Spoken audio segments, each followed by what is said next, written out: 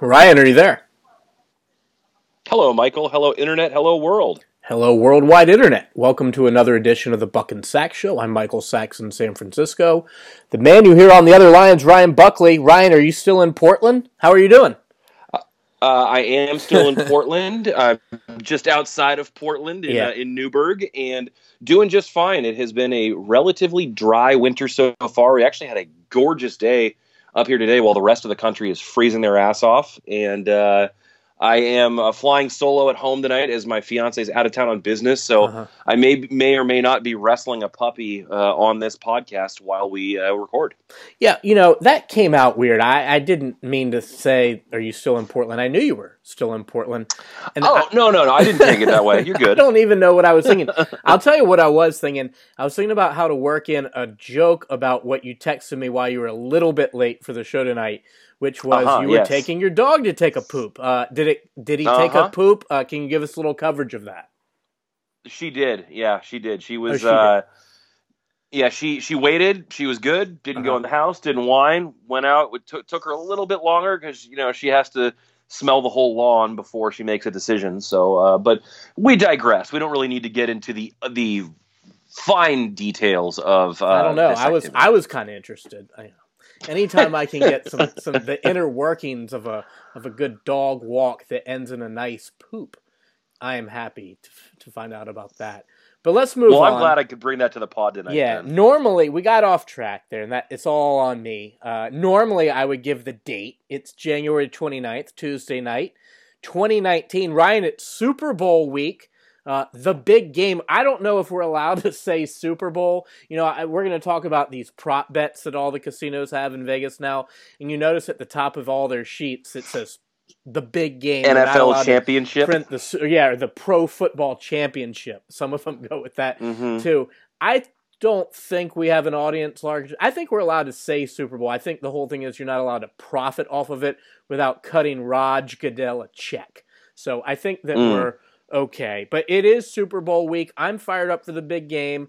That's going to be my good of the week. But why don't we start off with your good of the week, which is a bit of a regional story here in California. But tell us about it and why it's your good of the week.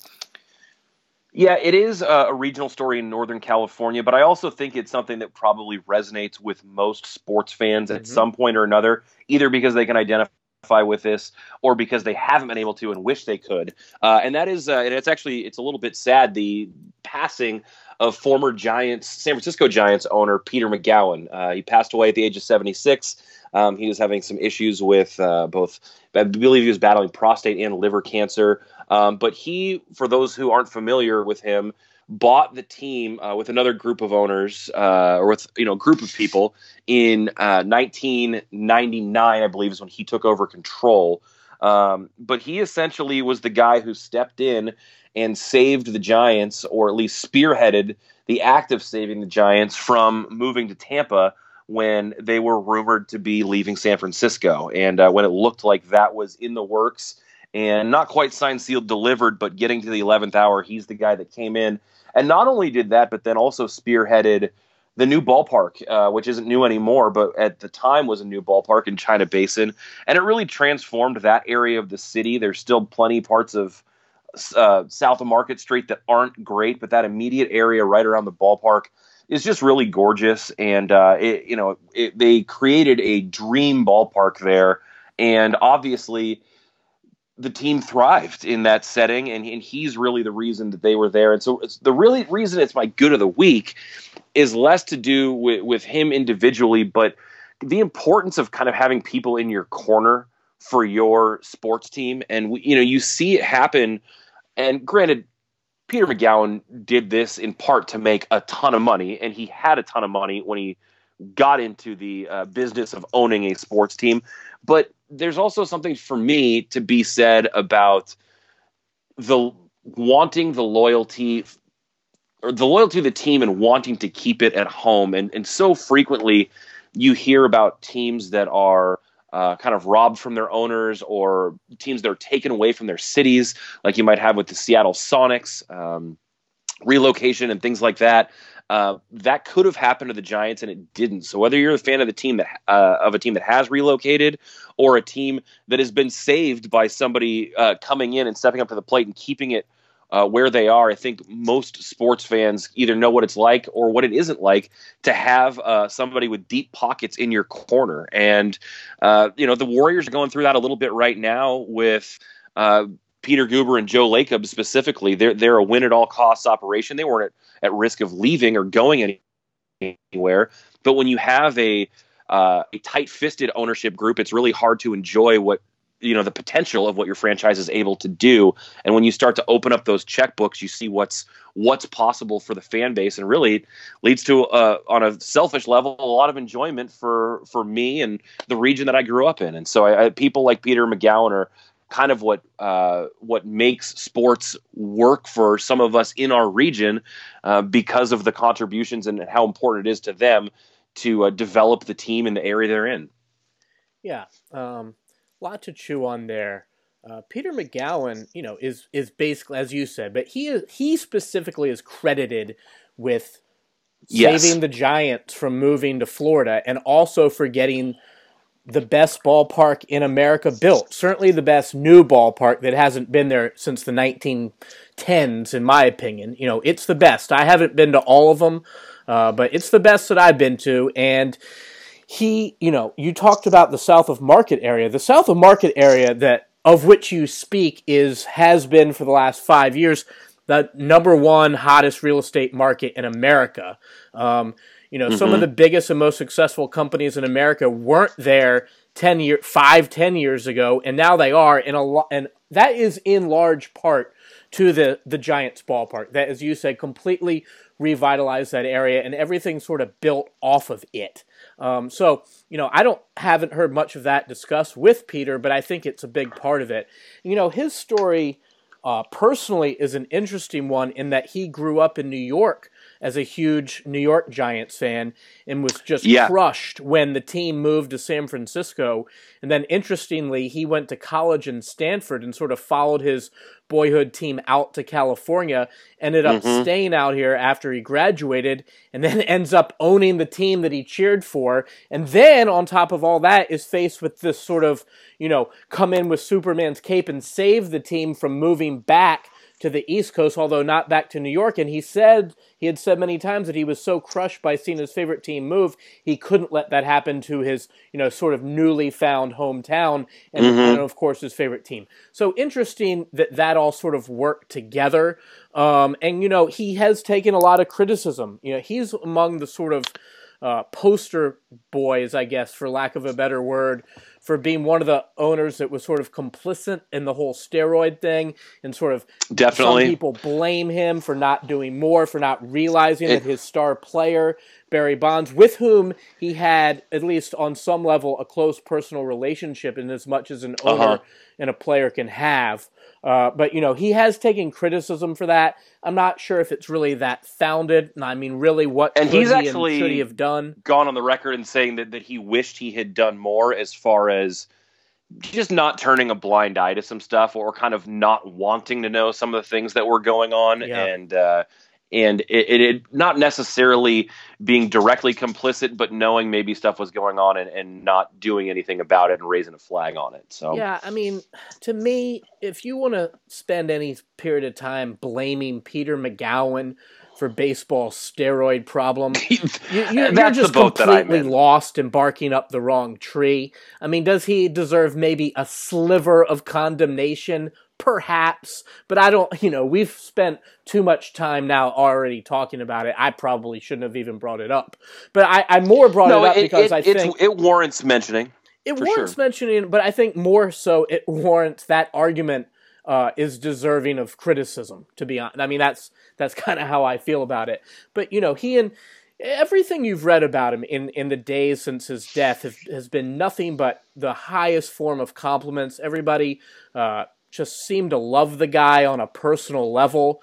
And, I have one funny recollection of Peter McGowan. I never spoke with him, but there was one night where I was working at a Giants game, and we, for CSN Bay Area, and I was out there at probably field producing, and I was standing in the tunnel there the audience isn't going to really know what I'm talking about, but there's a little tunnel outside the Giants clubhouse, and then the steps lead down to the dugout, and I was standing there waiting for the game to end so I could go onto the field and get post-game sound or whatever. And Peter McGowan came walking through. There was no one around except for me, Peter McGowan, and the mascot, Lucille.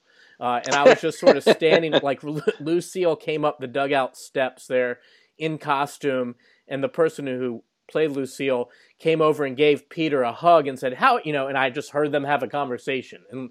And Lucille basically was like, I haven't seen you in a while, Peter, how have you been, or whatever. And they just sort of exchanged pleasantries. But that was just a bizarre little moment that I witnessed one time. To be privy to the kind of those inside ones is always interesting. Yeah, I mean, there's Peter McGowan, the former owner of the Giants, talking to Lucille, in character. So it was just very, very odd. But cool, and Peter seemed extremely, what people say about him, just very, it seemed like a true gentleman. And he'll be missed, surely, but he leaves an unbelievable legacy, not only of the ballpark, but you mentioned his prior business. He was basically the owned Safeway grocery stores. And he was the CEO of Safeway, I learned, yeah. Yeah, his family owned Safeway, and he was the CEO. His father, I believe, owned the grocery store before him, and he made it, he left it better than he found it, and it's a thriving grocery store chain,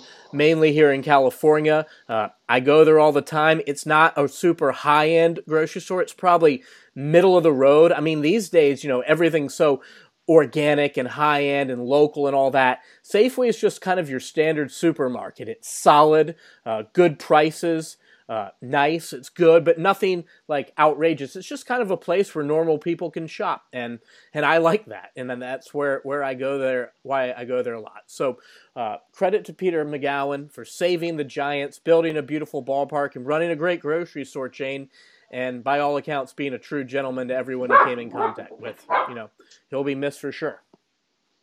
Yeah, he will be, and yeah, just as a Giants fan personally, and as someone who's gotten to enjoy 3 world championships, I certainly wouldn't have had they come in Tampa. So I'm appreciative for that. Yeah, and that you do bring up a good point. We'll move on after this, but I think this illustrates the point. We've talked about it many times, but when you look big picture at professional sports, as a fan or as a media member, just somebody who's sort of analyzing the landscape, and hey puppy, how are you? Someone who's just, sort of surveying the landscape. Ownership is crucial to a team's success on and off the field. I mean, it's everything. And clearly the ownership group that bought the Giants and opened that ballpark, it's now the same group. Some people have come and gone, but it's mainly the same group. But they've done an unbelievably great job. You can't say enough things about them. To me, they're a model franchise in every way. The 3 world championships, certainly, but the way everything about them that they do is first class. And I am not a Giants fan at all. I'm a Braves fan. I don't root for the Giants, but I respect the hell out of that ownership group on every possible level. I think they do everything first class. And you talk about they treat their players right, they treat their former players right, and they treat their fans right. And to me, those are sort of the 3 masters that an owner serves, and they check off all the boxes there. They do, and I'm going to close this door so we don't hear the dog barking anymore. My apologies. She was looking up the stairs at something that's going on there, and there's no one to entertain her. So door closed. And I apologize for the interruption. Hopefully it doesn't fuck up the Wi-Fi signal, but we'll see. Hopefully it's pretty not. good now. Anyways, let's get on to your interesting of the week. Let's go to my good of the week. Oh, excuse me, good of the week. Yeah, my the dog's throwing me off, man. It does seem like we've been in this forever. Hang with us, everybody. We're just kind of rambling tonight. But Peter McGowan's a big figure, man. He really is. Not just in San Francisco, but all of sports. What he did is big. Speaking of big, my good of the week is Super Bowl 53 between the Rams and Patriots. All right. And I think there's a number of angles you can look at. For me, Honestly, I'm having a hard time deciding who I think is going to win on this game and who I want to bet on, Ryan. I'm torn. When the matchup was sort of, came into focus, I immediately felt like the Patriots were going to win, and I wasn't alone. I find it interesting that the Rams opened as a point and a half favorite, and the Patriots were immediately bet to be about a 1.5 favorite. That has gone up. In some books, it's gone up to 3. It's kind of settled, it seems, now around 2.5. I was looking online, and there's still a few casinos in Vegas that are up to 3.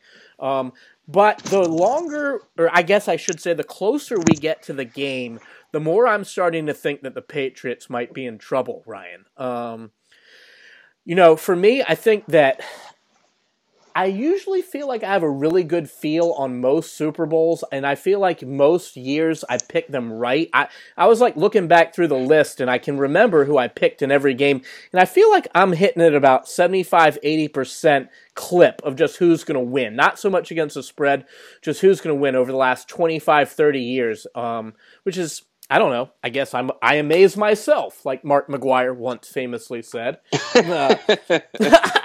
But I just don't have a great feel for this one. I think if it wasn't the Patriots and their aura and their track record and their mystique, if it was another AFC team like, I don't know, say the Ravens or the Steelers or the Dolphins or somebody like that, but the players were the same and they just didn't have the history, I think the Rams were going to win this one fairly, not easily, but I would pick the Rams, but I'm torn as to who I like. So, who do you like in the game?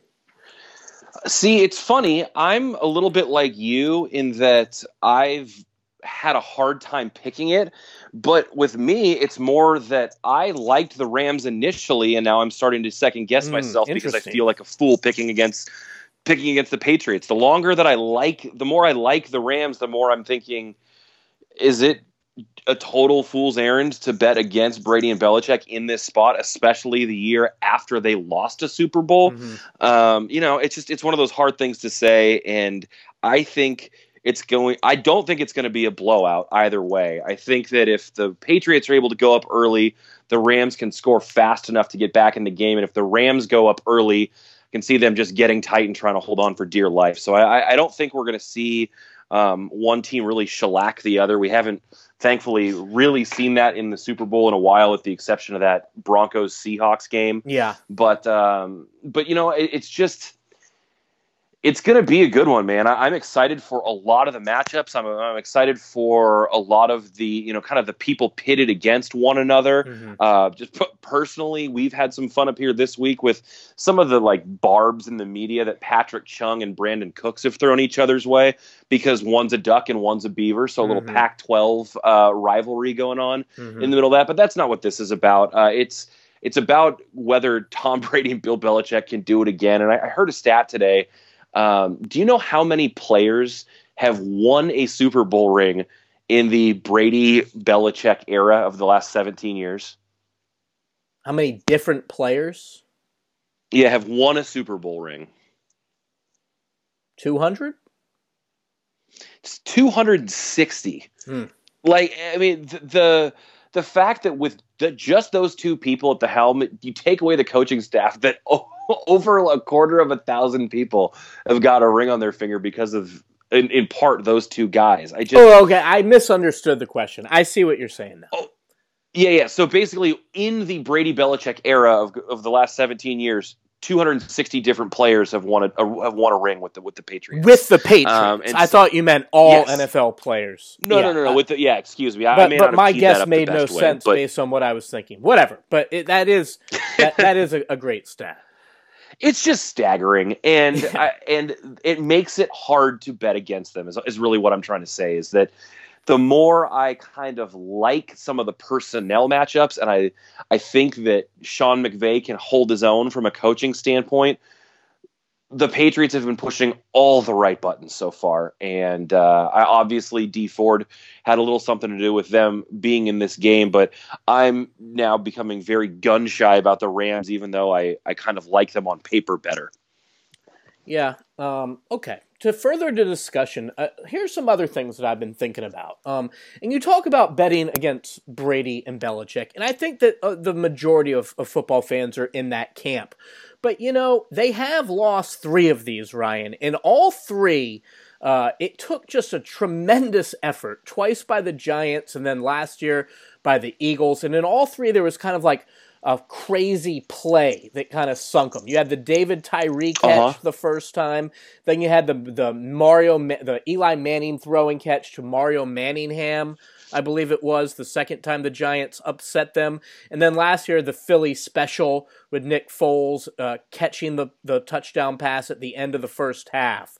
So 3 iconic plays there. Or, obviously those 3 plays didn't necessarily beat the Patriots, but those are what beat them. And then, of course, they were down, 28-3 or 31-3? It was 28-3 to the Falcons in the game. Another game that they they should have lost.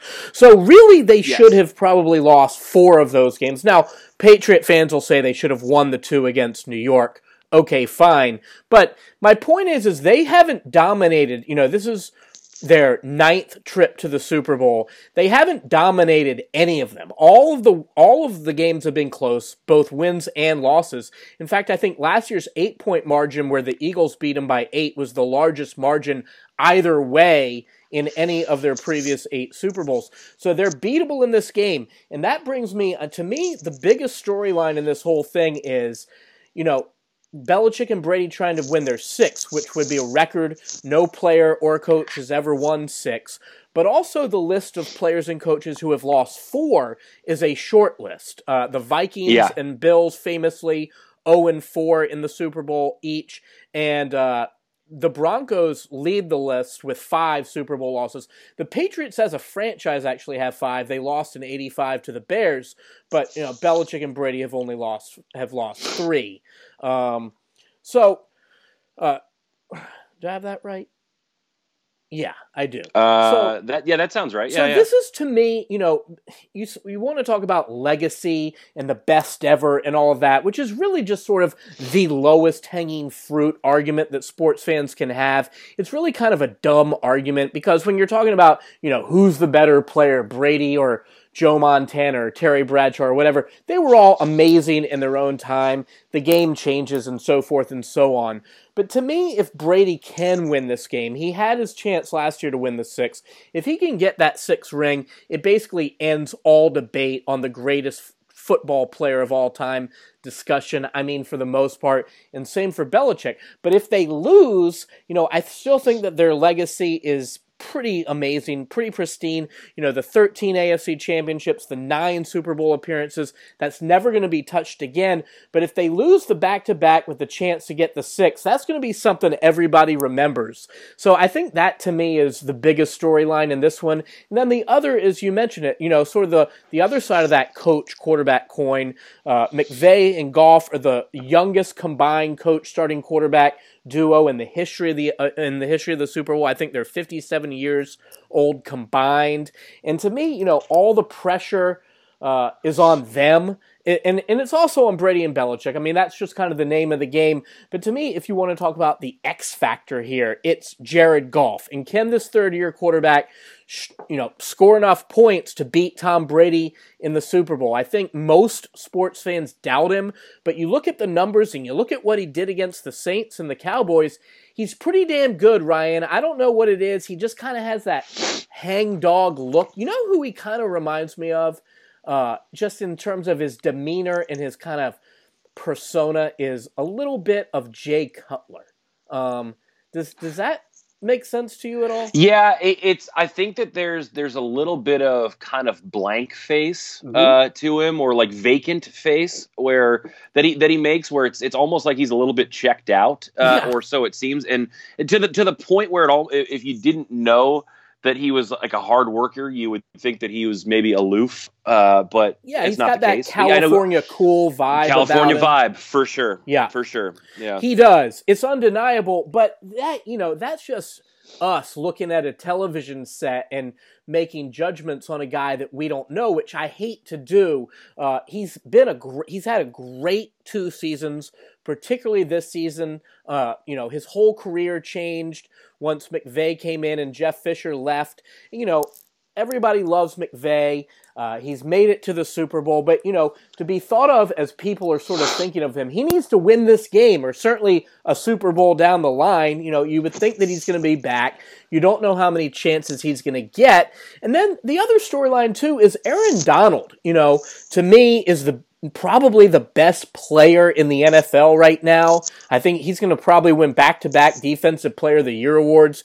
Very few players have done that. He's a dominant force on their defensive line, and it's going to be really interesting to see what Belichick and Brady have to sort of counter him, but they've obviously got some other dudes that can get after the quarterback and stop the run. So just sort of that chess match between Josh McDaniels and Brady, and then Wade Phillips, the wily veteran defensive coordinator for the Rams.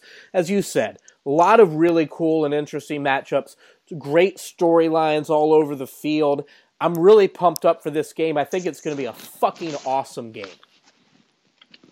Yeah, you know what? 2 things that you said made me think of elements of the game that I'm also excited for. You mentioned the Rams defensive front, and a name that I've been hearing a little bit more in the last couple of weeks that you may have heard too, Dante Scarnecchia, the offensive line coach for the Patriots. They have not allowed Tom Brady to be sacked once this postseason. Zero times. And last time I checked, the Chargers and the Saints both had, not the Saints, and the Chiefs both had a pretty darn good pass rush. Chiefs, I believe, led the league in sacks, or were second in the league in sacks. And the Chargers with Ingram can certainly get after the quarterback as well. And the fact they haven't allowed him to really even be touched is pretty remarkable. And what they've been doing with that O-line in general has been really impressive. So I'm excited to see how he and the offense really handle that Rams front. And then the other person you mentioned, Wade Phillips, just a little aside about him. I kind of love his old man swagger that he's got legend going on. I don't know if you saw the photo of him wearing his dad's old sheepskin coat, totally awesome, with his jumpsuit boarding on the plane, and cowboy hat too. Yeah. Yep. But he's great. He's good for a few quotes. I remember earlier this year when Sean McVay said something significant and unique about each player on the Bears defense, and they asked Wade Phillips if he could do the same about the Bears offense. And he goes, I know that I got that guy Turbinski at quarterback, and that's basically all he had.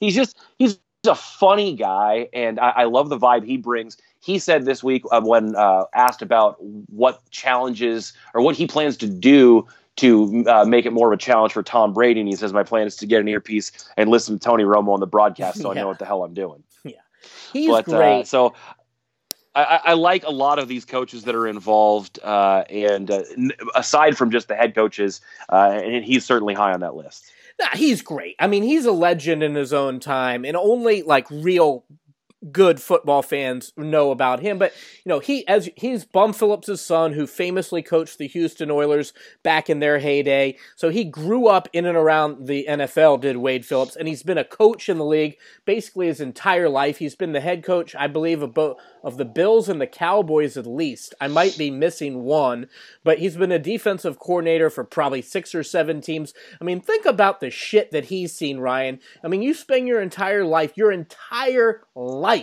in NFL locker rooms. Think about the shit that he has seen. I mean, woo! I mean, perhaps very few people in the history of America have lived a life quite like Wade Phillips. So, I mean, let's just be real about that.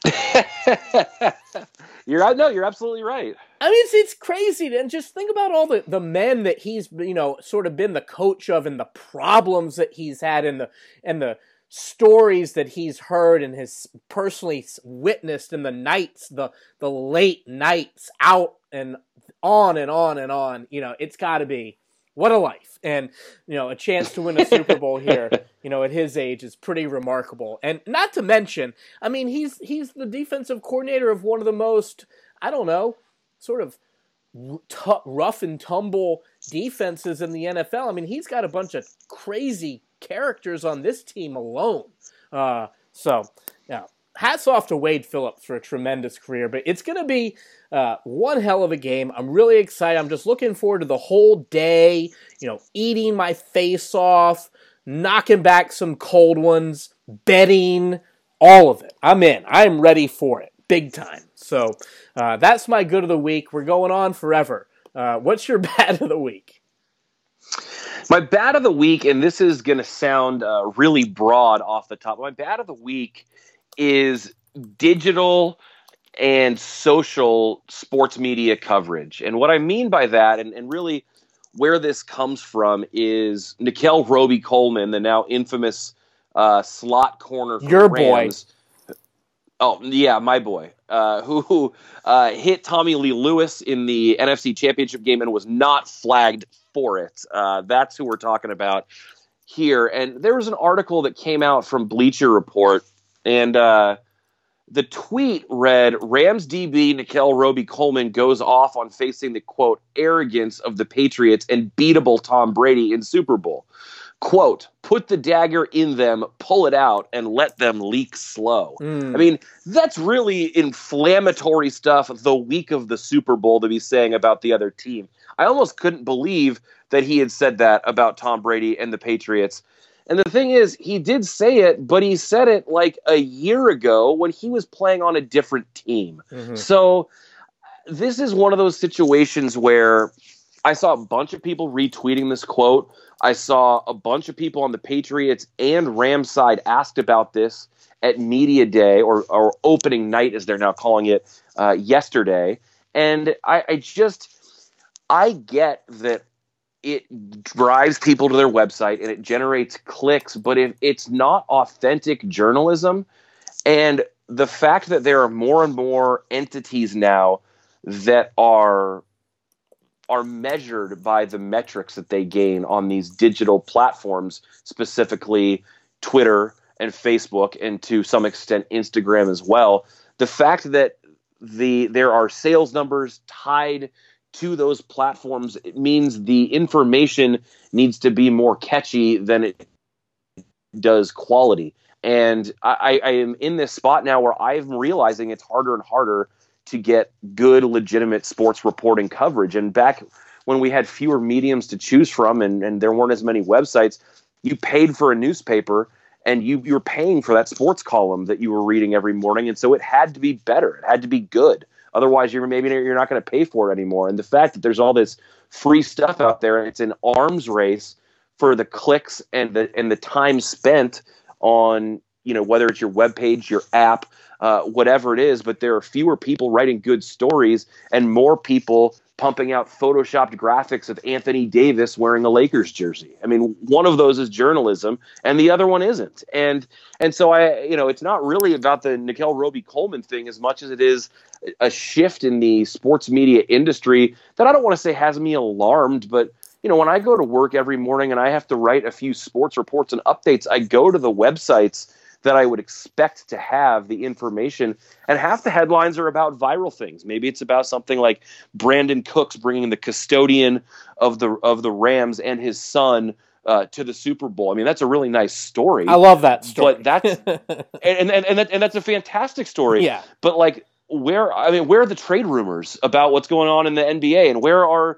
the things about the key matchups in the Super Bowl? There's so many more of the viral and catchy storylines now, because that's what keep these publications online and in the social space in business. And so but it impacts and affects the content that we then get to consume and that is fed to us. So it could have been an interesting of the week, but I really don't like when the advertising and the clicks are driving the content, and we're getting so much more of that now, especially around a time of year like the Super Bowl, when I don't want to say I feel duped, but you see something juicy like that and you're like, haha, and then you find out from the guy yesterday, he's like, that was completely taken out of context.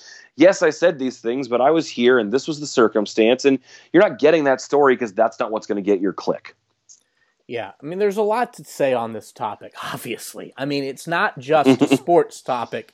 It's a no. It's a worldwide, it's a nationwide topic and a worldwide topic. I mean, obviously, the political climate in this country is feeds right into all of that.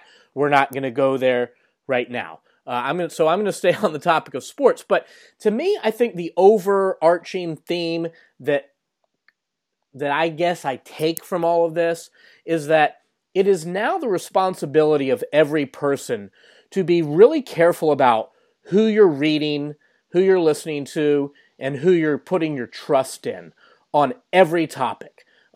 Because the landscape is so vast and so wild, and there's so much out there. I think there is a lot of great journalism out there, probably more than ever, really, if we're talking about sheer volume and sheer quality, but it's hard to find sometimes. And everybody's sort of responsible for themselves to going out and finding it. And once you sort of find the people that you can trust on any given topic, then you're kind of good. And then you got to also obviously figure out who you can't trust.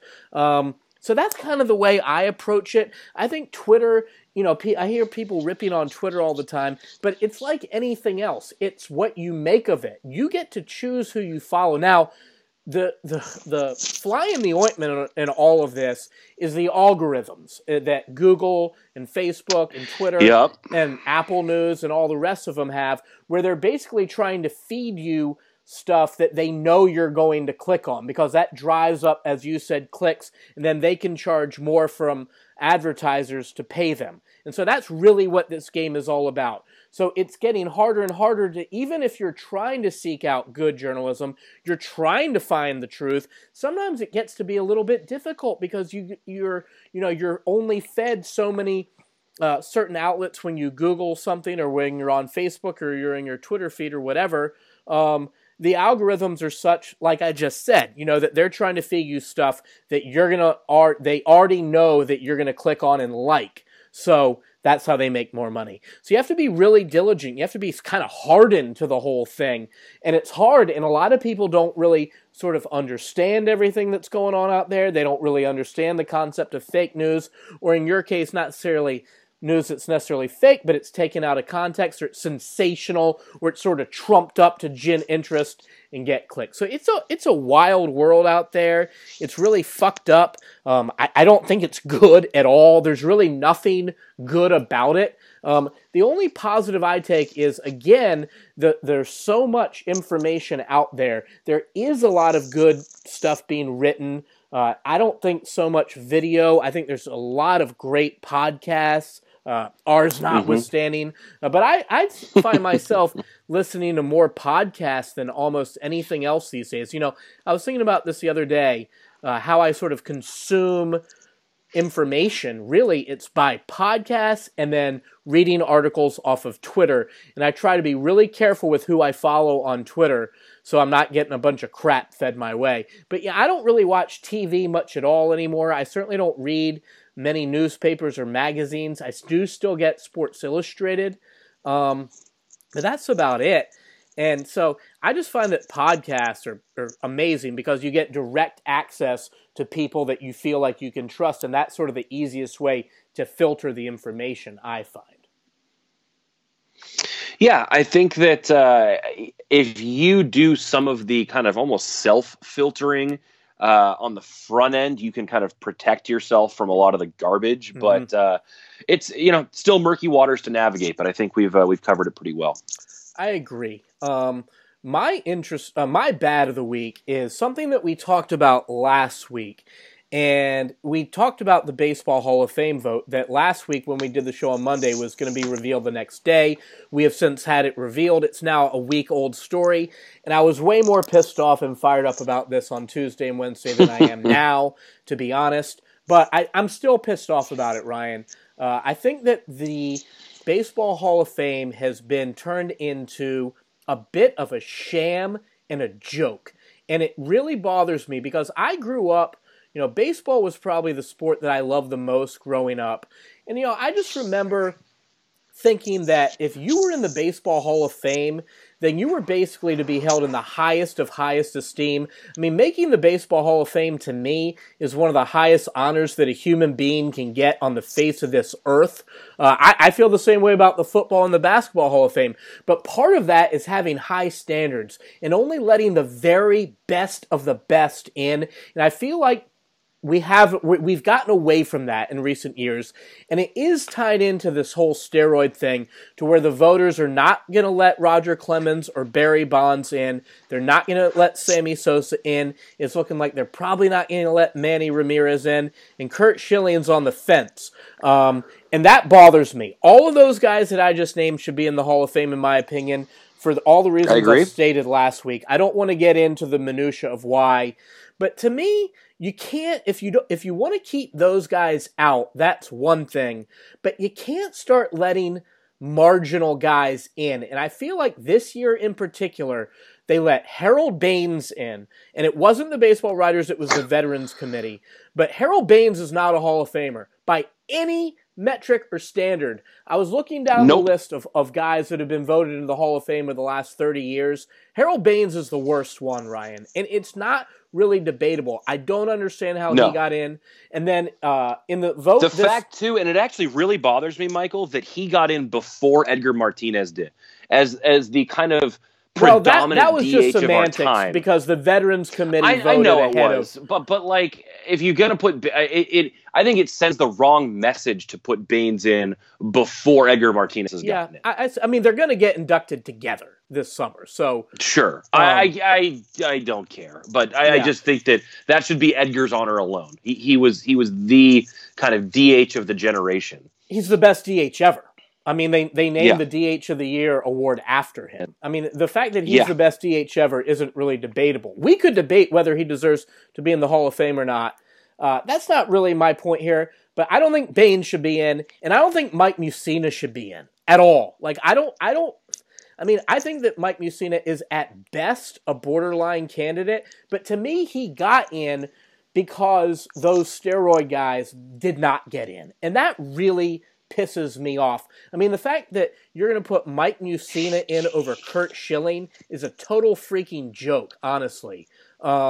And then, some of these other votes, the other thing that bothers me is how Edgar Martinez gets in on his last chance, his 10th year. So to me, if he wasn't good enough to get in the previous 9 years, what made him all of a sudden good enough to get in on the 10th year? And the same thing on a lesser extent, can be said about Fred McGriff, who got, he got 40% of the vote. He's done now. This was his last chance on the ballot, but he ends up getting more votes than guys like Jeff Kent and Todd Helton in particular, which I think is a total joke. Todd Helton finishing 15th in this thing. It was only his first year in the ballot. He only got 16.5% of the vote. Ryan, in my opinion, Todd Helton's a first ballot Hall of Famer. No questions asked.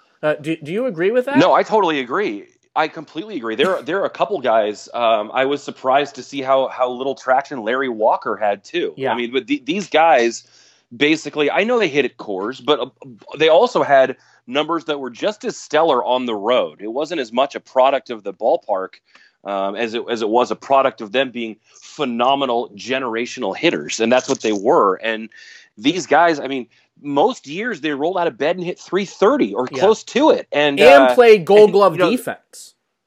That too. It's just I don't really get some of it, and you mentioned something too. I've never understood. I get that some of these writers that you only get 10 votes on your ballot every year. Yeah.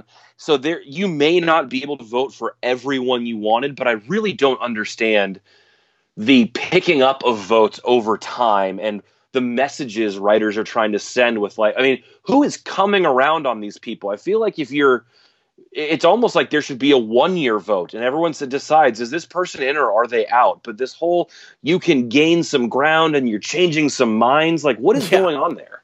Yeah, people are out there campaigning for various guys. Like, who was the guy that got in a couple of years ago that somebody had spent his whole last 10 years? Some sports writer was campaigning and writing all these articles. I think it was Gary Carter, who got in that way, who I thought was a very borderline Hall of Famer as well. But the whole thing just in general has become a joke to me, and it's really a shame because, like I said, I mean, getting into the Baseball Hall of Fame should be an honor bestowed upon only the best of the best. And I think that most baseball fans agree. What's the it just cheapens the whole thing, and it makes other great players sort of by affiliation seem a little bit less. And then you get into the steroid thing, and you have anonymous, every year now you have these articles where anonymous Hall of Famers are saying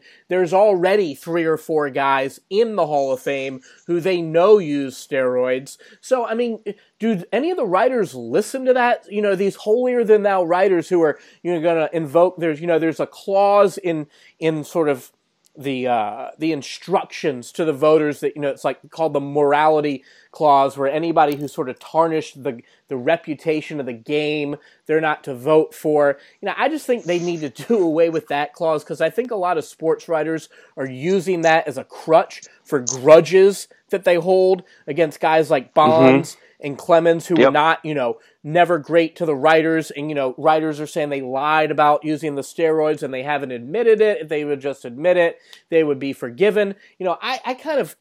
I get that. I mean, maybe Bonds and Clemens should come out and issue an apology. At this point, though, I kind of respect the fact that they haven't. I mean, really, who do they have to apologize to? If they want to apologize to, other great players who are already in the Hall of Fame, I could see that maybe being a good way to go. But, I just have a problem with the whole thing. And, a lot of these sports writers, now have been given the option to make their ballot public. A lot have, but some haven't. I mean, if you're keeping your ballot private at this point, I think that's total chicken shit. I mean, come on. So, just the whole thing. Well, and the whole thing bothers me. They've taken something that should be an amazing thing, and they've made it shit, and it bothers me to no end. So next year, the ballots can no longer be anonymous. Oh, I didn't know that. Everyone's will have to be revealed next year. And I think this year they said there were the fewest anonymous ballots cast by a really wide margin, because people are understanding that next year people are going to know what they're doing anyway. So they kind of wanted to set more of the precedent this year for what they're doing, kind of set their own baseline, so to speak. Yeah, and one thing I'm going to add, if people out there are interested, if you just go on Baseball Reference, they have a bunch of awesome metrics that sort of, for every player that's ever played, they have like a baseline number as to whether or not that player should or has a good chance of being a Hall of Famer. And there's 2 different Bill James metrics who basically invented analytics in baseball. He started the whole sabermetric revolution. And it's just interesting to sort of compare and contrast guys. And I'm just going to throw a few out there. There's 2 different ones. But, Mike Mussina is 121 in this Bill James Hall of Fame monitor. And usually if you're over 100, you're likely to get in. But just for sake of comparison, so Mussina's 121, Halliday's 127, Edgar's 132. All pretty much around, let's just say an average of 125. So here's some other guys. Curt Schilling, 171. Clemens, 332. Bonds, 340. Larry Walker, 148. Manny Ramirez, 226. Jeff Kent, 123. So a little higher than Mussina, a little below Halladay. And then Todd Helton, 175. So way higher than those 3 that got in this year. Gary Sheffield, 158, way higher. Pettit, actually, Andy Pettit, 128. He's getting penalized now for being a steroid guy, so to speak, even though I don't know if he should really be in anyway. And then Sosa, 202. So all of those guys, all of them that I just mentioned, were either higher or right on par with the 3 that were voted in. Martinez, Halladay, and Mussina. And all of those guys finished below them. I mean, that just, to me, is unbelievable. I don't understand how these writers can justify it. To me, they're just totally fucking this up. And a lot of these guys that I just named are not necessarily quote-unquote steroid guys. At least not for certain in the same way that Bonds and Clemens are. And really, it's like I said last week, none of them are for certain. None of them failed a drug test that was administered by MLB that should be trusted on any level. The whole thing's a joke. Yeah, I think that your rant is all on point, valid, and I'm not sure I have really much to add to that. I mean, I'm in agreement. I mean, I'm in agreement with all of it. Pisses me off. What's your interesting of the week? And it should. What's your interesting? My interesting of the week, is the retirement scenarios of the Patriots, really three of the GOATs at each of their position. That would be the head coach, the quarterback, and tight end of the Patriots. Arguably the best three to ever do it in each of their positions. Mm-hmm. And, you know, there's a lot. I mean, any of them could ride off into the sunset after this, but I'm starting to think about the dynamics of how much longer this thing can keep going, because I really thought that this season might be the end of the line for the Patriots at one point. You're not alone. And then they kind of came around in the regular season, and then even towards the start of the playoffs, I'm wondering if they could still be that team. And I don't want to say it doesn't look like they're showing any signs of slowing down. I think they are showing some signs of slowing down. But I'm amazed at what they're able to do when they turn it on. And I think this year, more than any other, they have clearly left something extra in the tank for the postseason and not pushed all the buttons that they used to push in the regular season. I mean, they pushed enough to get the first overall seed, so it's not like they called the dogs off. But I think about specifically someone like Rob Gronkowski, and I've even heard it speculated that when he was reportedly mulling retirement last offseason, that he had a meeting with Belichick, and Belichick said, listen, man, like, I will find a way to give you less of a beating on the football field if you can come back for another year, and we'll only really use you as aggressively as we have in the past when we need it. Some people believe that's a conversation that's happened. I think of all the people, Gronk is the one who's most likely to walk away, and he's the youngest of obviously of the group. He's only 30 years old, but he's got back issues, man. And I think about this, and he does, but I think about these three specifically, and just really, I don't want to go waxing poetic and just say what a pleasure it's been, but they are the best that have ever done it. I mean, you could say Tony Gonzalez maybe for tight ends, but what Gronk was able to do when healthy was like machine-like, revolutionized the position from the point of being able to be physical but also skilled. Just the perfect tight end combination. Obviously, Brady, greatest quarterback ever, and Bill Belichick, the greatest coach ever. I wonder, will this be the last time the three of them all ride together? If not, what is the likelihood of each of them potentially hanging it up? I mean, I was also astonished, and this goes into the interesting, to hear how adamant Tom Brady was that there is zero chance he retires after the Super Bowl. Win or lose. Yeah. And he's a guy, and I respect the hell out of this. Most people say, well, what more could you want? You've done it all, and now you could do this thing that no one's ever done and win a sixth ring. And shouldn't that be enough? It's not really about that. He just loves doing this. And as long as you can do it and want to do it, you should do it. So, would it be sad to see him crash and burn and go down with a shoulder or knee injury on a blindside hit, when he's 43? Yeah, that would suck. But if that's what he wants to do, he's kind of earned the right to go out his own way. And I was thinking this might be the perfect opportunity for him to ride off in the sunset, but that sounds like it's absolutely not going to happen. And then I think Belichick's a little bit of a wild card because there's some dynamics at play in that organization with Brady, with his trainer, with Robert Kraft, whose side Kraft has taken in the past. There's been a lot of internal drama there that's been pretty well documented.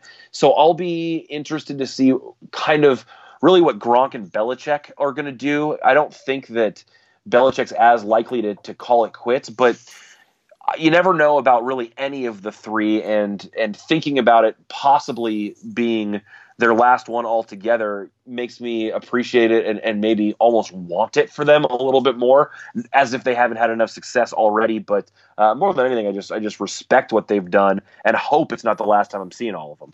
Totally agree. And you guys, we are both on record as being not Patriot fans, but big time Patriot admirers. And I'm rooting. I open the show or open my good of the week with just talking about how I'm not sure who I think is going to win. I can tell you for sure I'm rooting for the Patriots, full stop.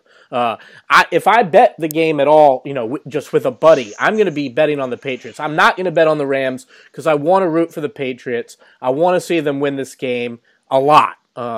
So that's fully how I'm going into this game. But yeah, I mean, I agree with you on all three counts, on all three guys. I think Gronk is the most likely to hang it up after this game. And then I saw tonight, actually, that apparently Devin McCourty, their all-pro safety, said that this might be his last game as well. He's probably not a Hall of Fame player, but he's been a hell of a safety on that team for the last 5 or 6 years. So, yeah, I mean, that's just another storyline in a game, as we said, has a lot of storylines. So, all good stuff. My interesting of the week takes us to the NBA hardwood. And there's just a few different sort of stories out there this week that I find to be interesting. I'll try to just be brief on each one.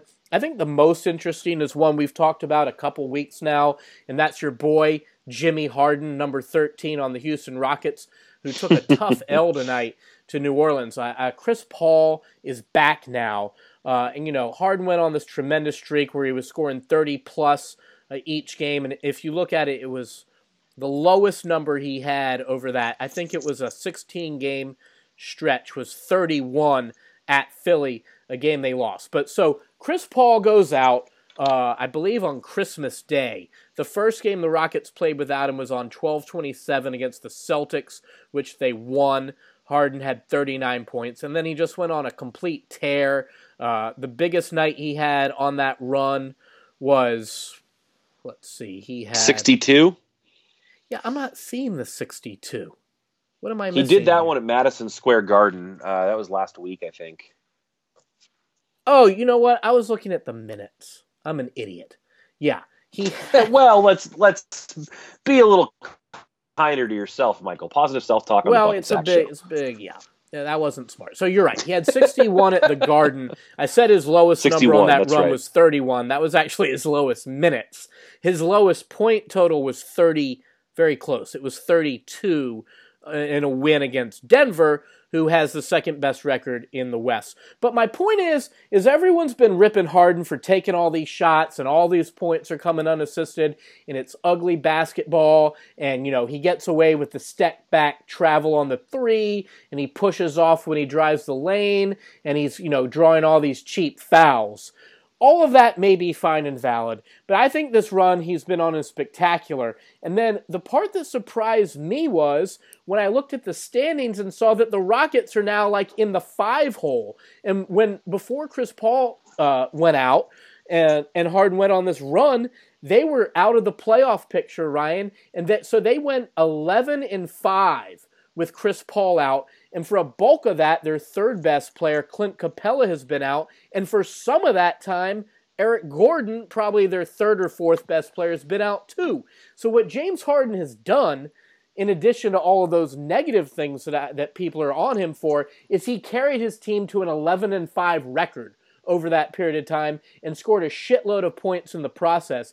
I don't really get the negativity towards him, Ryan. I think it's an example of this digital social media narrative taking, sort of eclipsing what the truth really is. And when people talk about how he's not a winning player and he doesn't win in the playoffs, well, he went 11-5 with all those guys out. He went 11-5. So, I just think that the whole negativity thing is kind of a bunch of shit in this instance.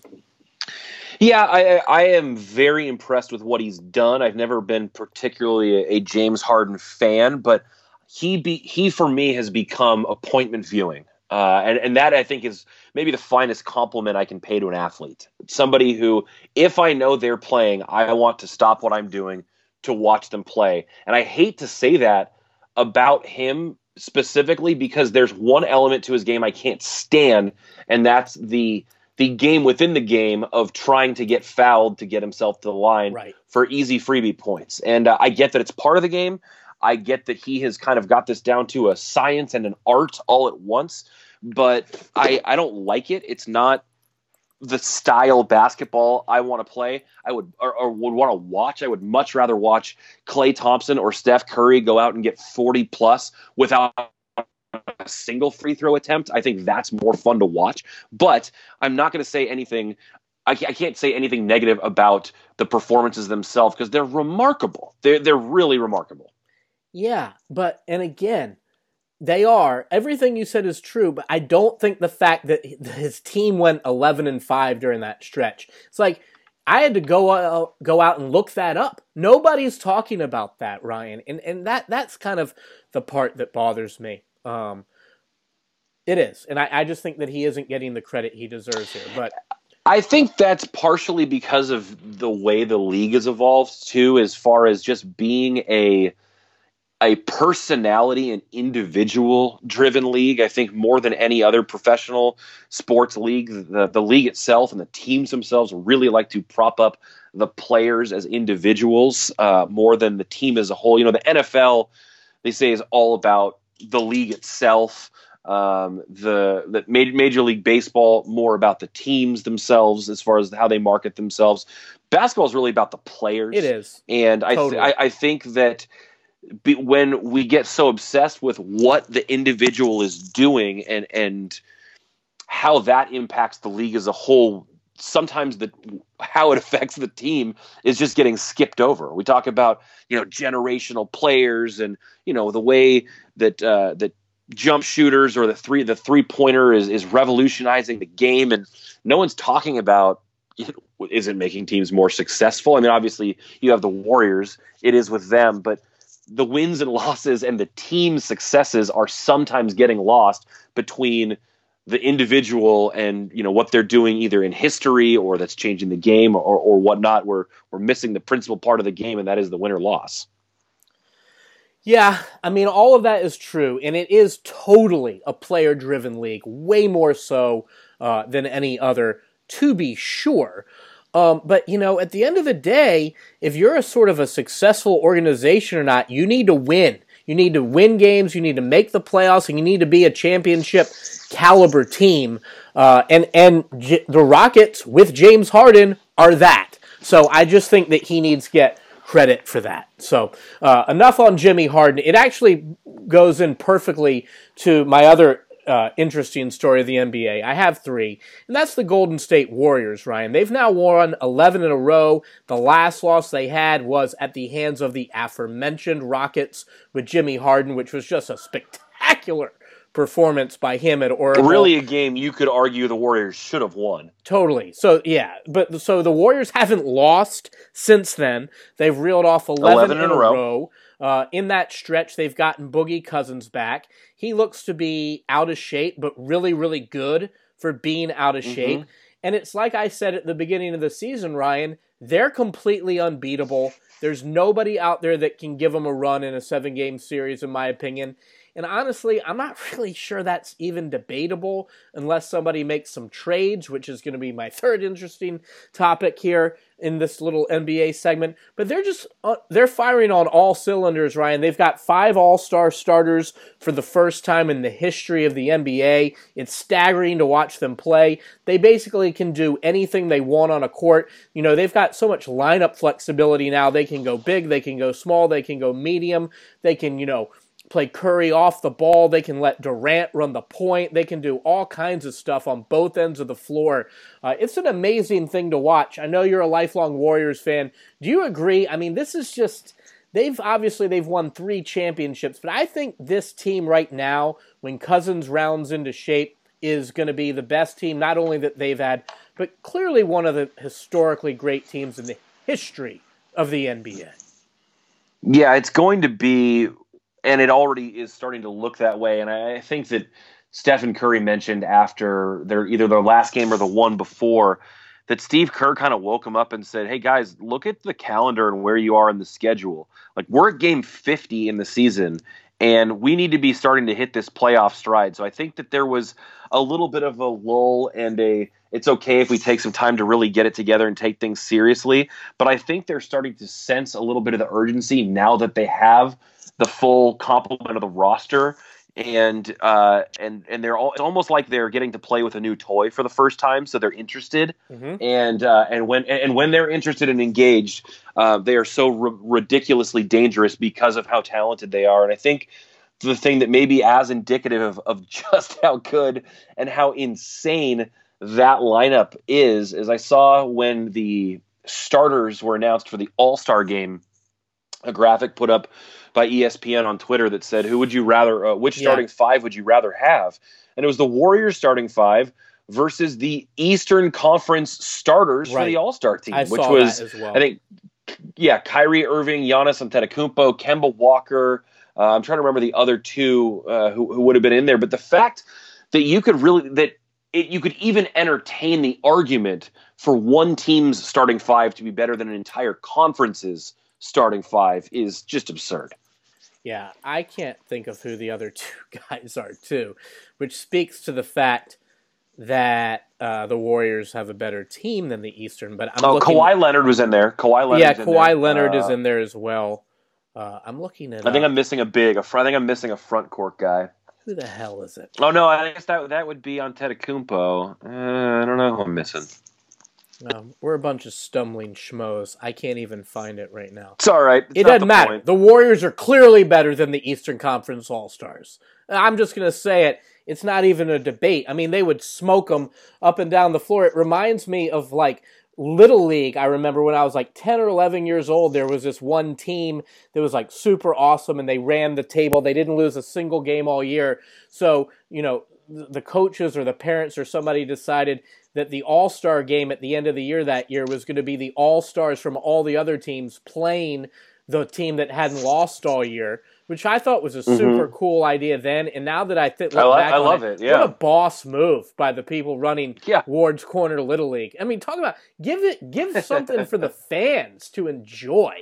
Just a great move. And I remember I was the starting pitcher that day, and I honestly don't remember if we won that game or not. I think we lost. I think the super team ran the table and went undefeated for the whole year, but I feel like I would have remembered it if we had won and probably erased it from my memory since we lost. So I'm going to go with that. Nobody gives a shit. But it just reminded me of that. Like, I hadn't really heard I give a shit. That's a great story. Yeah, a legitimate argument like that since I was 10 years old, and it happened to me.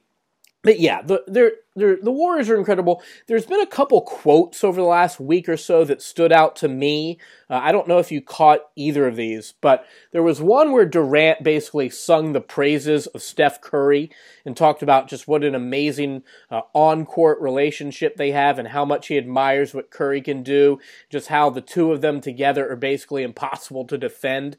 And then he tied that quote into just how when Curry gets cooking at home, it's an atmosphere that's unlike anything in the NBA. And, when he played at OKC, he knew it was a great fan base, but now that he's been here, it's even better than I thought. And I just thought it was interesting that he would publicly say that in the wake of, what happened with Draymond and the rumors that he was going to leave. I felt like that was a little bit intentional by him. He's not a dumb guy, and I thought for him to put that out there in the media was interesting for the obvious reasons. With his pending free agency coming up. And then the other quotes was after they beat somebody, I think it was in Chicago, but Kerr came out and said that this is the best the NBA's ever been, that there's more good players and more, just more elite teams than ever before. And then Curry sort of piggybacked on that and agreed because they asked him about it. But I just think it's interesting how Kerr is almost now setting up the fact, that to me is speaking to the naysayers that think that the Warriors are too good and they're just going to run through everybody. And he's saying, maybe that's true, but the NBA is the best it's ever been, so you shouldn't discount us in any way. So I thought those two comments, while not related, were two things in Warrior land that really stuck out to me. Yeah, this is an interesting time for the league as a whole, and it's a remarkable time for the Bay Area fan base following the Warriors because, as we mentioned, what they're doing and the pieces they have are really unlike anything we've seen before, or at least in recent memory. And they're just in this uncharted, rarefied air that is really fun. And I am thrilled to be along for the ride. And I actually may bring this team back up again in our wild card. Ooh. There's a tease. Tease me. You want to talk about Anthony Davis basically demanding that they trade him to the Lakers, or should we just go over that?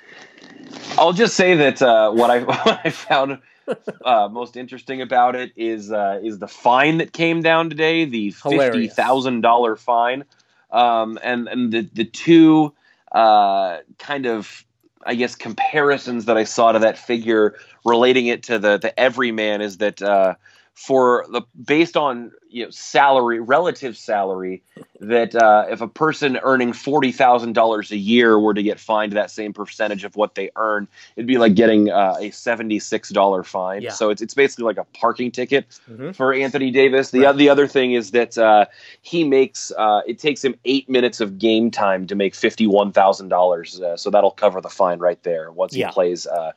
Just about 2/3 of a quarter there. Yeah, well said. The fine's a fucking joke. Everybody knows that. I don't even know why they levied a fine. And who is that supposed to punish? Nobody. It's Adam Silver saying, I actually am okay with you guys doing this. That's what it is. The whole thing is interesting. I mean, just the way... I guess the most interesting part to me is just the tie-in to LeBron. LeBron goes to the Lakers. He couldn't get another superstar to come with him.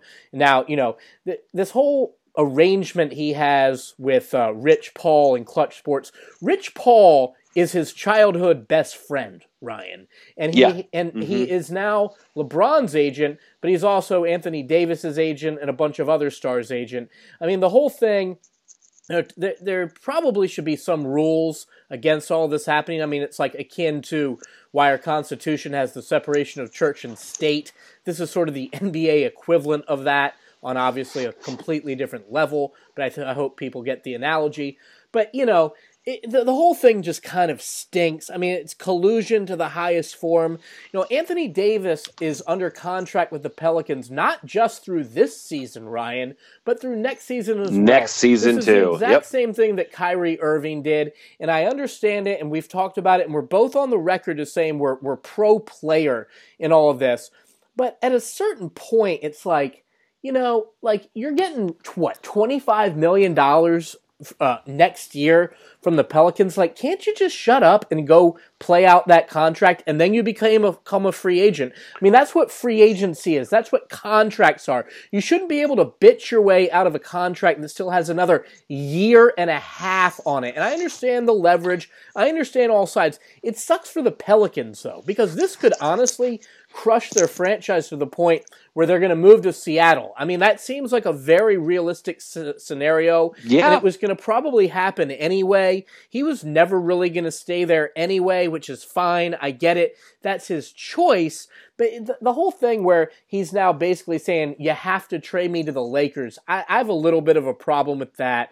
He should probably have to wait until he's a free agent, or at least through the summer. I heard Jalen Rose say on TV today, and this is something I agree with, that it used to be in basketball, if you're, a mega star and a mega player like Anthony Davis clearly is, he's one of the top 3 or 4 players in the league. No one's going to really argue with that. It used to be if you're one of a player of that caliber, you would look to lead that team to greatness. You didn't have to go somewhere else for greatness. And I'm not one of these people... No, you bring the talent to you. Yeah, exactly. And I'm not one of these people who blames Durant. I don't blame any of these guys for going and playing wherever the hell they want. They should do whatever they want by the rules. But this is sort of a little bit breaking the rules. It's certainly nudging the line of the rule way more into the court of your favor. And it doesn't sit well with me, but whatever. He's going to go to the Lakers sooner rather than later. They're still not going to be able to beat the Warriors, at least not this year. But now it's becoming fairly clear that he's going to go to the Lakers. And then on top of that, Kyrie Irving and LeBron have apparently made up. So Irving's going to probably go to the Lakers. So that's going to be a fairly formidable threesome. Kyrie Irving, LeBron, and Anthony Davis. And as we sit here tonight on January 29th, I would bet heavily on that actually happening. Things could change, but that's certainly the way it looks right now. Yeah, it is the way it looks right now, and I think that it's what's unfortunate or kind of hypocritical is that anytime it really benefits all parties from a business sense, no one's ever going to regulate something like that. I mean, it's like you saw with the really like the subprime mortgage crisis. Right. Everybody was getting rich, but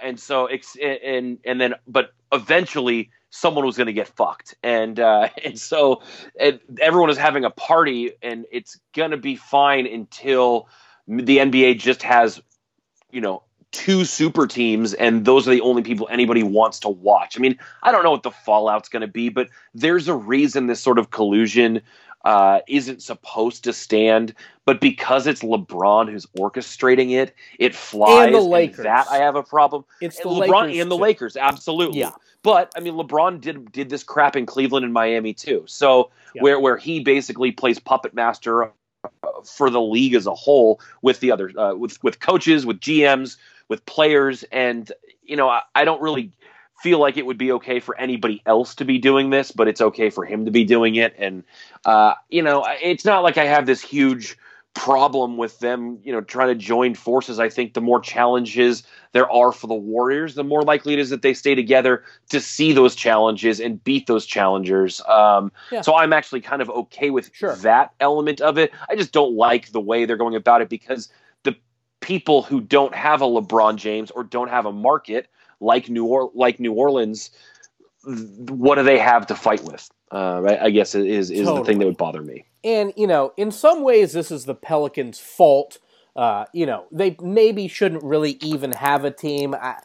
The people who live in New Orleans and support that team care about two teams. They care about the Saints, and they care about the LSU football team. LSU Tigers. And that's it. Mm-hmm. And everybody understands and knows that. So it's hard to feel too bad for the people of New Orleans here, because I don't think the majority of them really give a shit if the Pelicans move to Seattle, and therein lies the problem. But I just think it hurts the overall league. But obviously the people that run the league want the Lakers to be great. That's the whole reason LeBron went there. I mean, once LeBron went there, we knew something like this was going to happen.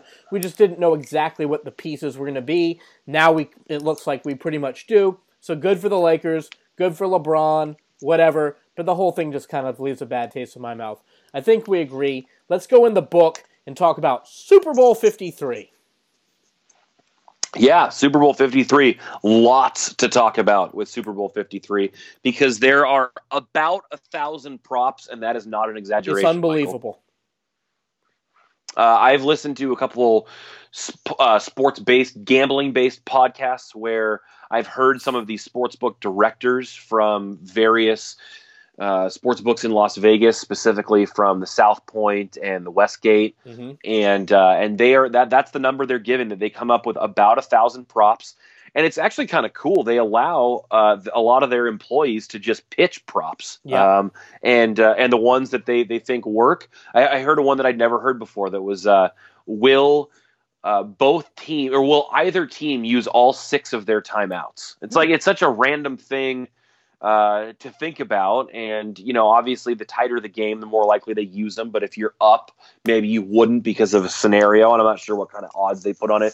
But there are just so many things now that can be gambled on, from the entertainment to the game itself, to individual and personal feats, to team feats, and then of course the game itself, where the line is 2.5 in favor of the Patriots, and I believe the over-under's at 57 still. Yeah, depending on which one you look at, it's 57 or 56.5, which is, it's dropped a point or two. Looking at these props through all the different casinos is truly staggering, Ryan. I mean, anybody out there who's interested, I highly recommend you go to VSiN.com, the Vegas Sports and Information Network, VSIN, because they've sort of compiled all the different sportsbook sheets. And it is unbelievable the amount of props there are. And it's interesting. You go to Vegas, and even on just like a average NFL Sunday, there's very few props. It's basically your standard run-of-the-mill. You can bet on the first half, second half, spread, over-under. But for the Super Bowl, they really go all out. And I mean, anybody who's into sports gambling on even a cursory level would just enjoy logging on to VSiN and just looking at the array of everything. And the ones that I sort of like the best are the ones that involve other sports. Like, there's one that it seems like William Hill is big into those types of bets. Like, for example, you can bet who's going to score more points. Ireland and England soccer team, rugby team, who is playing on Saturday. So combined points of Ireland and England rugby team versus the distance of the first made field goal in the Super Bowl. And the Ireland-England points is -1.5. There's some others, like Monday night's Beanpot Goals, the famous Boston College hockey tournament, versus Tom Brady's yards of first touchdown pass. And that's a pick'em. I couldn't find the exact one. I know there's one that involves Steph Curry as well. Either it was his made threes or made free throw attempts, and it was against Rob Gronkowski total receptions or something like that.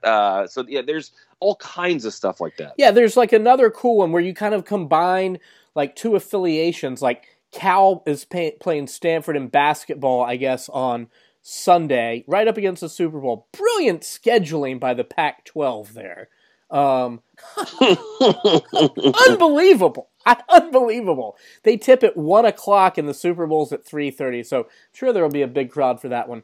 But anyway, so it's Cal's first half basketball points versus Jared Goff's pass attempts, and Goff, of course, went to Cal. So like just little things like that I think are really cool. And I'm actually debating, I've never had my own online account and bet for real. I've never bet legally anywhere except Vegas. It's always just friends and family. But I think I'm going to get one of these apps on Sunday, Ryan, and give it a whirl. I'm just sort of interested to dip my toe in the water, maybe put $50 in there and spread it around on a bunch of these props.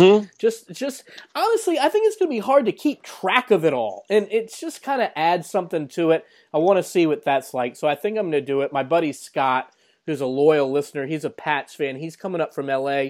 We're going to watch the game together. I think he and I are going to open a little joint account together just for Sunday and shut it down after that. But I'm just, my interest is peaked, and I kind of want to see what it's like. So I don't really have... Yeah, and actually... Oh, go ahead. Yeah, I was going to say it. So we're going to host a little bit of a Super Bowl party here for some friends. It won't be a huge gathering, probably 10 to 12 people over here, something like kind of potluck style. And it happens to fall on my birthday this year, which is always fun. But awesome. What we're going to do, thank you. What we're going to do is something I've done in the past where we tell people to show up with $20, and $10 will go to Squares. You can get 5 squares for $2 each, and $10 goes to a prop bets sheet. And what I'll do is I'll select 20 bets that are interesting or fun or goofy, everything from the game spread and the game over under to things like the length of the national anthem, the coin toss, whether Adam Levine's wearing a hat to start his halftime show, crap like that. And then everybody picks all of the same 20 props, and whoever gets the most right wins awesome. Half the pot. So I've never heard of so that's that. So that's what we're going to roll with. I'm basically going to pick 20 fun props. Whoever gets the most out of 20 right will take home half of the pot, and then we'll put the other half of the pot into the Squares. That's an awesome. That'll be super fun. I did a game, I think 2 years in a row during the Super Bowl. I'll just throw it out there for anyone who's interested, and it revolves around the commercials, which I hate. And I usually don't even watch. The whole commercial thing just drives me crazy, honestly. But one year we did this thing where it was similar. Like every commercial break, everyone put $1 in the middle of the table, and you had to yell out right as you went.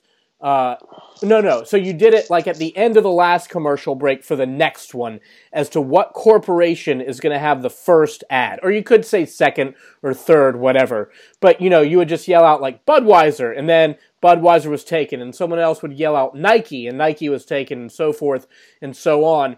And whoever got it right won the pot, and if no one got it right, it rolled over to the next commercial break. And it ended up being quite a bit of fun, and it made something that otherwise I wouldn't care about, I cared about, and it was cool. The only thing that sucked about it was my buddy Tyler, who we both knew, cleaned up one year where my parents were there. He won like every freaking dollar out there. He ended up walking away with like close to $200, I think. It got pretty expensive because I think there was like 10 of us playing, and there's a lot of commercial breaks. You do $1 or one, it adds up. But yeah, he walked out of my house that night for like $200 in his pocket. That pissed me off. But good for him. I digress. So do we want to make an official pick on the game? I mean, I have not decided. I don't think I'm going to be able to decide until the weekend, honestly. Yeah, you know what? I don't know that I'm I told you before I don't have a ton of conviction about this, but I'm going to roll with the Rams for the purposes of if I could see either team winning the game, then I like the team who's getting the points because I just want to have those points. But the other thing, too, and this is something that you looked at all season long, is what Johnny Public is doing. And apparently Vegas is writing about 5 Patriots tickets for every 1 Rams ticket right now. So for that reason, that the Rams is the side that I want to be on. I also want to be on the under. I agree. I would take the under for certain. You know, I saw a stat in all of Tom Brady's Super Bowls. He's only scored in the first quarter 1 time, I think, and it was a field goal. I saw another stat that was Patriots defense in the first quarter of all 9 of their Super Bowls with Brady and Belichick at the helm. They've only allowed 6 points total in the first quarter of all 9 Super Bowls. So I really like the prop, and let me get the number up here. But will the Rams score a first quarter touchdown? The no prop is basic. No and yes is basically even money on each side or minus 110 on each side.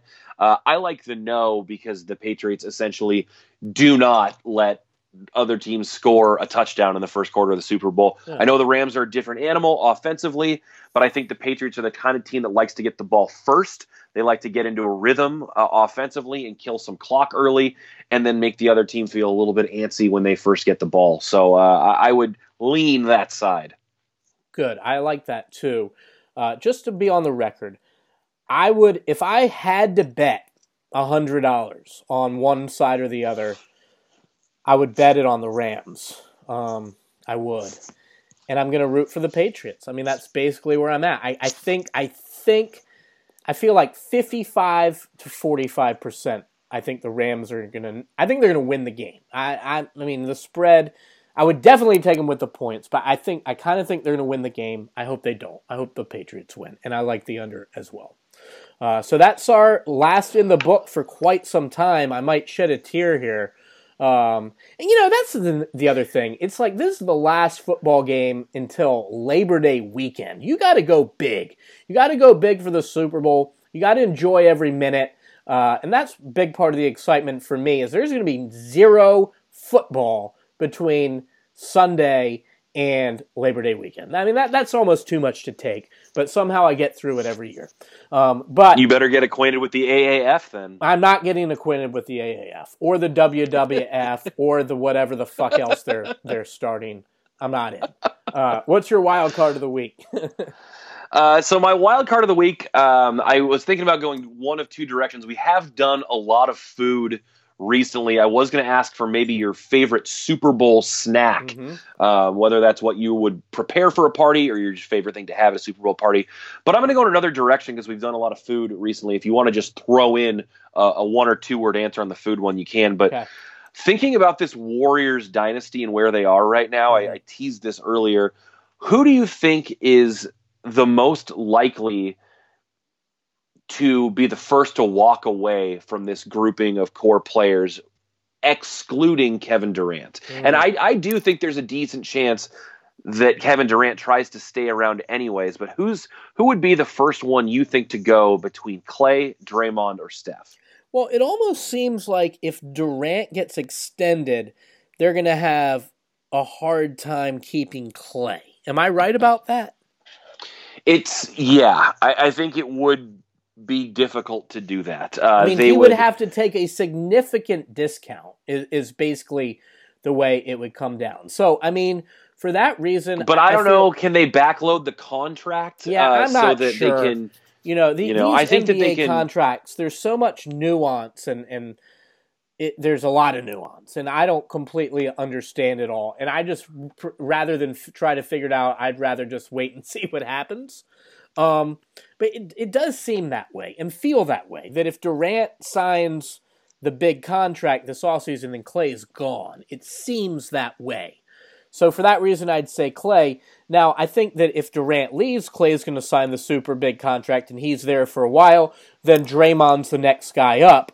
And I wouldn't see Draymond leaving. In that scenario, if Durant goes away this offseason, I could see those 3 staying together for the bulk, if not the entirety of their career. I mean, I really could see that. So I guess that's my answer. Durant stays, Klay leaves, Durant leaves, they stay.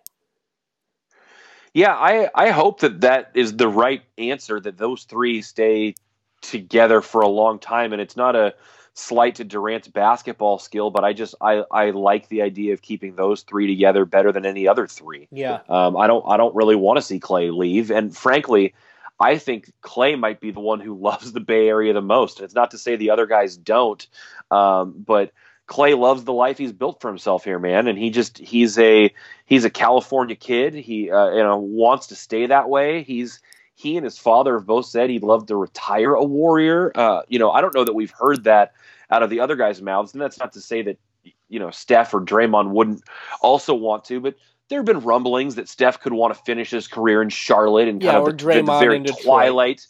Or Draymond in Detroit. Sure. The other thing, too, is Draymond has said pretty adamantly he expects the super max. And I'm not sure that, depending on if they want to keep Klay around and what they have to do balancing the books, whether they can afford that, depending on what the luxury tax is and what a super max for Draymond would look like at the time they have to write it. It's hard to say. I don't know that he's worth that, mostly because I don't think he'd be worth that on another team. And with that being the case, then why would you pay a premium for something that someone else won't pay a premium for? But you also don't want to disrespect the guy and make him so pissed off that he just isn't going to sign with you out of principle, which Draymond is certainly capable of doing. So I think he's the most interesting kind of wild card. I think Klay wants to be here. Obviously, Steph is locked up and will be here.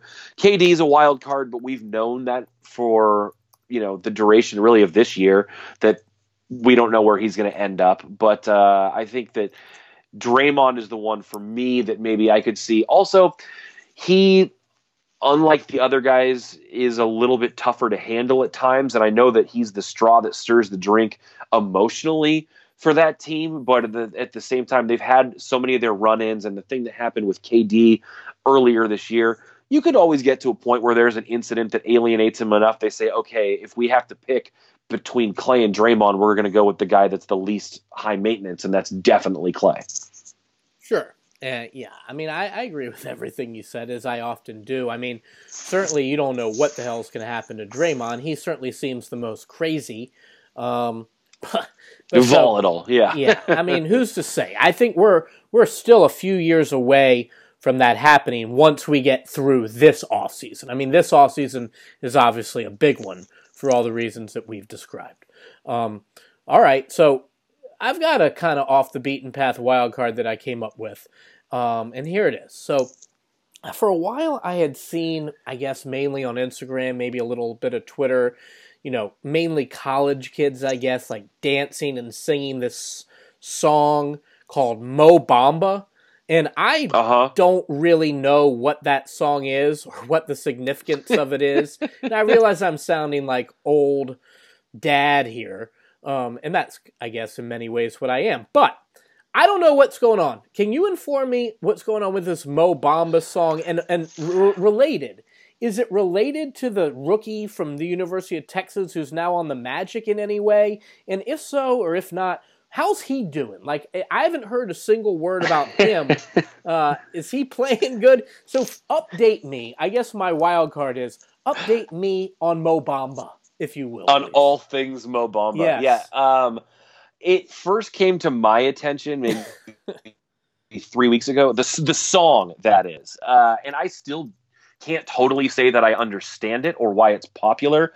There, I guess, it's kind of a chant going on in the background of the song where people are just singing the name or the words Mo Bamba.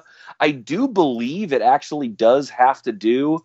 It's like a tribute. I don't know if it's the rapper and him are from the same place. I mean, I don't know. I do believe it's related and not a coincidence. I couldn't tell you the first thing about what Mo Bamba has done this year. I don't know whether he'll be in the Rising Stars game. I don't know if he could be out out for the season with injury, or he could be the Rookie of the Year candidate, and I would not know. Okay. Well, you don't really know what the hell is going on here. That's what we've learned. Neither one of us know what's going on, because while you were telling me, I'll tell you this: if he was the Rookie of the Year candidate, I would know that. He's not. Okay, I'm here to inform the Buck and Sack Show hosts and audience as to what's going on, thanks to our good friends at Wikipedia. Okay. So the song is by a rapper named Sheck Wes, and it was dropped in June of 2017. And Sheck and Mohamed Bamba, who plays for the Orlando Magic, grew up together in Harlem, and they spent their childhood together. I thought there was like a connection between the two. Yes. So they're friends. Then there's some producers that took the song. So I guess Wes, what's our guy's name here? Sheck Wes. Sheck Wes or something? Sheck Wes did the lyrics. These other guys did the beats. And I guess there's a little bit more to it. There's a big video out. But the lyrics are very interesting. Yeah, they are. It's just a bunch of cussing. Yeah, so I guess the thing that's getting a lot of attention online is when people yell, I've got the lyrics up here, and they are they are explicit. So if any young children are listening, turn this thing off right now, because I'm going to take a page out of Poppy's book here on, what is it? What's the Dan Le Batard's highly questionable. Yeah, highly questionable. You know, when he sort of mouths the lyrics. So the big line in here is, "Oh fuck shit bitch, young Sheck Wes, and I'm getting really rich. See how I caught it, 'cause I'm really with the shits. See me in the streets, and I be really with the cling with a bad bitch. Niggas straight rockin'. I don't like saying that word. Straight see me. When they see me, they be coppin'. I'm the best drug dealer. Come and cop it. Young Sheck Wes, I'm like the fucking Green Goblin." And it goes on from there. We've got some lines with dope, with the motherfucking probably good dope, to with the stop motherfucking at, dope Green bitch, Goblin. with the dope getting rich, with my bros bitch shit. I fucked her hoe shit, and she ain't even let you know she fucked up. That's the bulk of the song. I think we've gotten to the bottom of this. Yeah, I've seen the videos of the kids doing the "I'm the MF and GOAT" quite a bit, and but I do like your rendition. Let's see. Okay, so that takes care of the song aspect of the question. Let's see how our man with the Magic is doing. He is... I don't think he's played a ton of minutes. Or at least he wasn't at the start of the year. He was hurt a lot at Texas. Here he is. Just a quick stat check on Mr. Bamba. Okay, here we go. He was the 6th overall pick. He's played in 45 games. He's only started 1. He's averaging 16 minutes a game. And he's got 6 points and 5 rebounds and 1.5 blocks. So that's kind of what he was at Texas. Didn't score much, played good defense. Yeah, raw talent. 6th overall pick. Fuck shit bitch. I think that's going to do it for this edition of the Buck and Sack with that, that's it. We had our first ever live rap, which maybe something we'll have to dust off every now and again. Yeah, it's too bad we don't have a producer. We could put that in like a promo or something and get a lot more followers, because that was pretty fucking good rapping by me. Obviously. Okay. This is our longest podcast. I think it's our Larry Bird episode 33 on the week leading into Super Bowl 53. I think we've put on a pretty good show.